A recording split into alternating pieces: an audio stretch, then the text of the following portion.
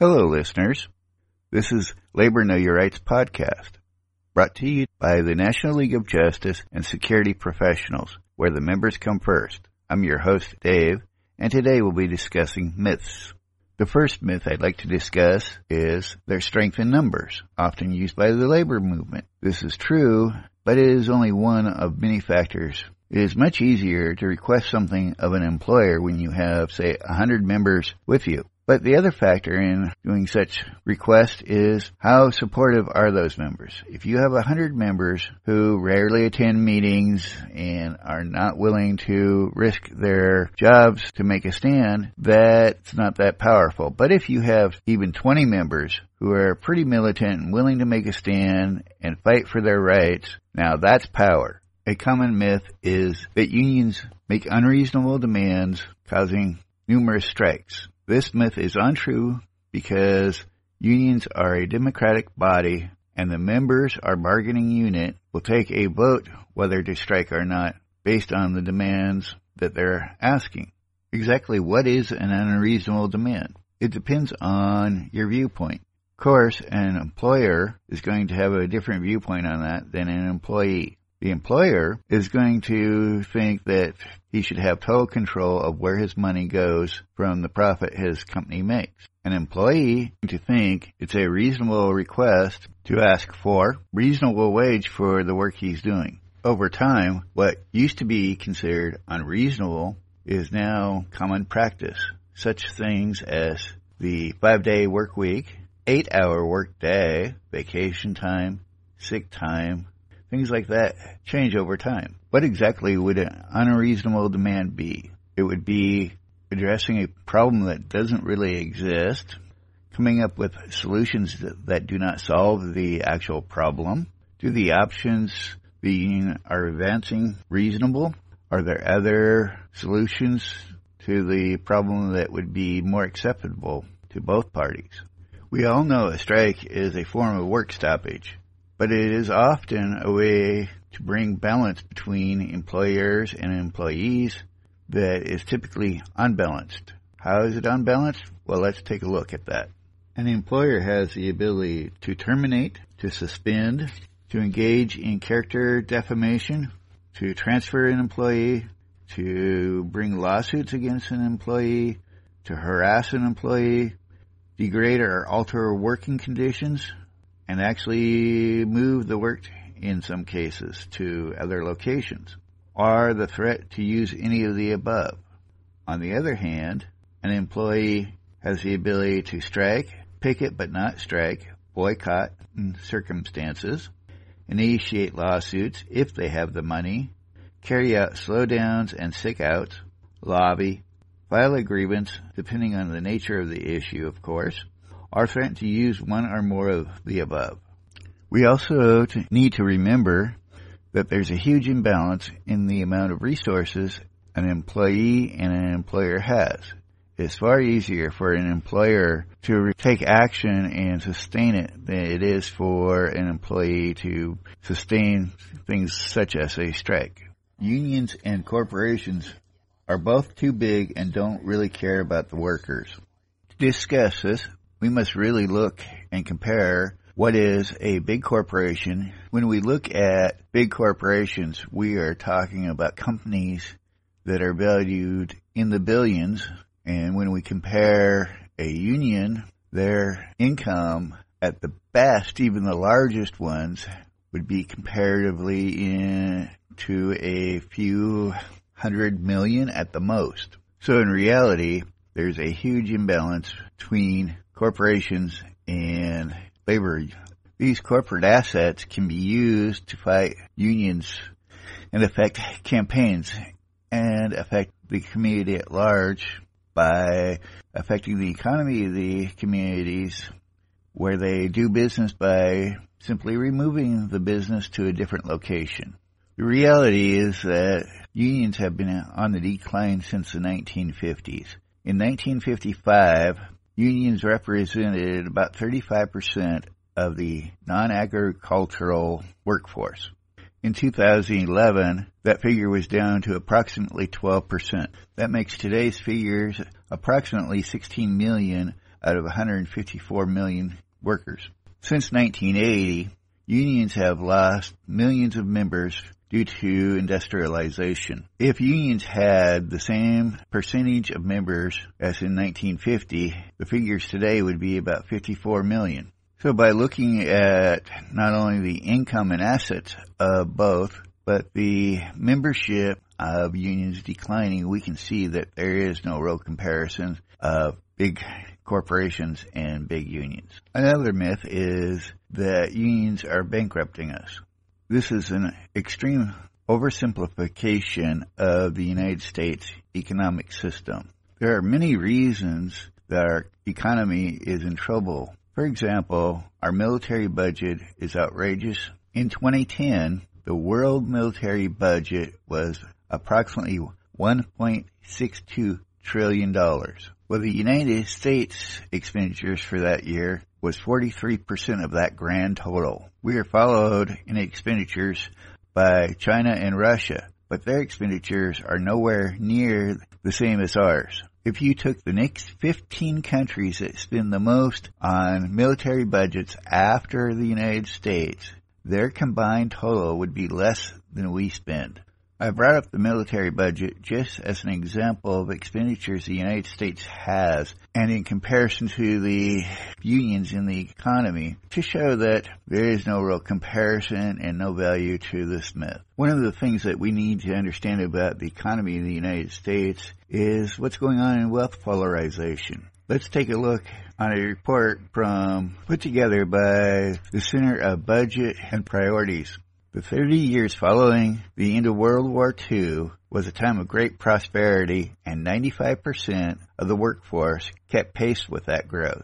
The last 30 years has shown a slowing in the economic increase, but there has been a huge shift. The real change is that the bottom 90% of the workforce has seen their income increase only slightly compared to the overall economic growth, while the richest 1% has seen an explosion in their growth by 275%. I could go on for quite a while about the income inequality that has resulted in our economic policies over the last 30 years. But it'll be simpler just to put some links on our webpage in the show notes for you to review if you so desire. Let's move on to another reason our economy is failing. Starting in 1964, our corporate tax rates started decreasing from 52% to 48% in 1964. The 1981 Reagan Economic Recovery Tax Act initiated drops to the entire rate structure of the tax system by 25% over 3 years.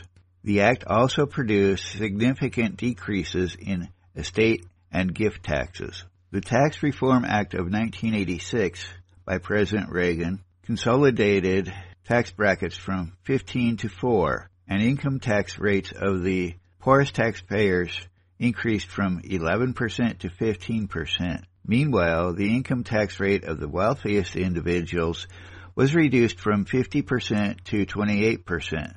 The act also eliminated tax deductions on IRA contributions by high-income taxpayers. The George W. Bush tax cuts of 2001 and 2003 lowered rates for families that earned double the median income and left rates for median income families unchanged. The benefits of these cuts are clear. If made permanent, the Bush tax cuts are projected to funnel 31% of the cuts benefits to only the top 1% of the wealthiest taxpayers. And a little note on tax loopholes. Dollars and cents notes General Electric has benefited immensely from such loopholes.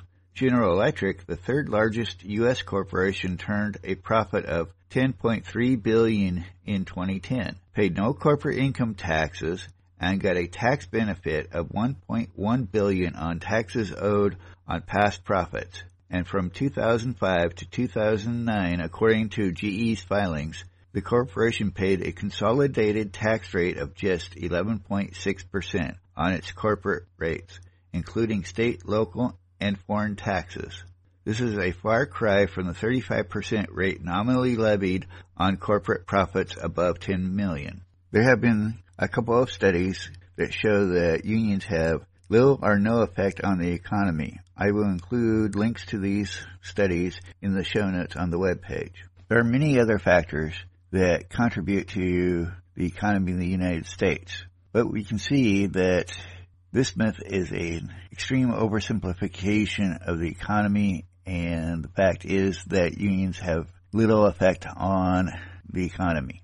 Unions deal with wages, hours, and working conditions. What about other issues? When considering this question, one must understand there's three categories in bargaining. One is wages, hours, and working conditions. That means a union puts together a proposal in those areas, and such proposals must be considered by management and bargained in good faith. The second area or category are those that are called permissive.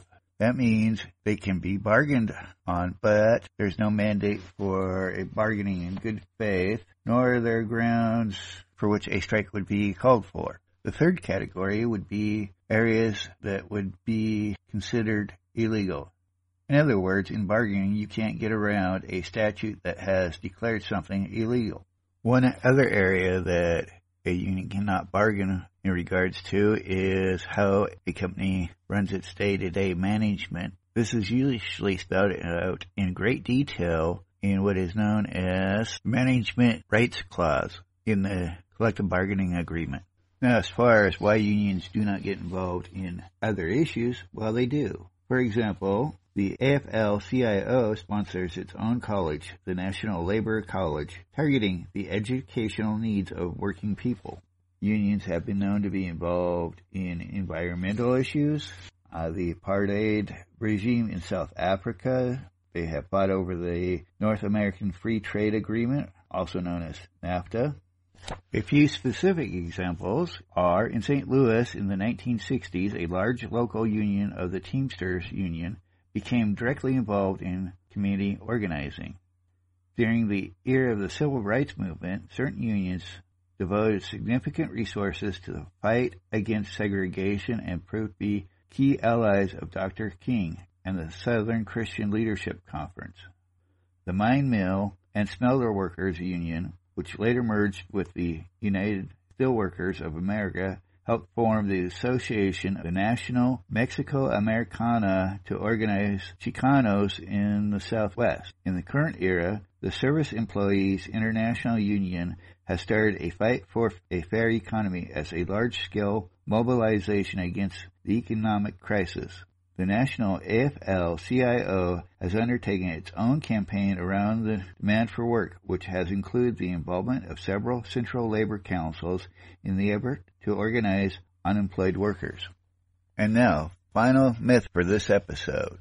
Workers are forced to join unions. First, we have to look at how unions are formed.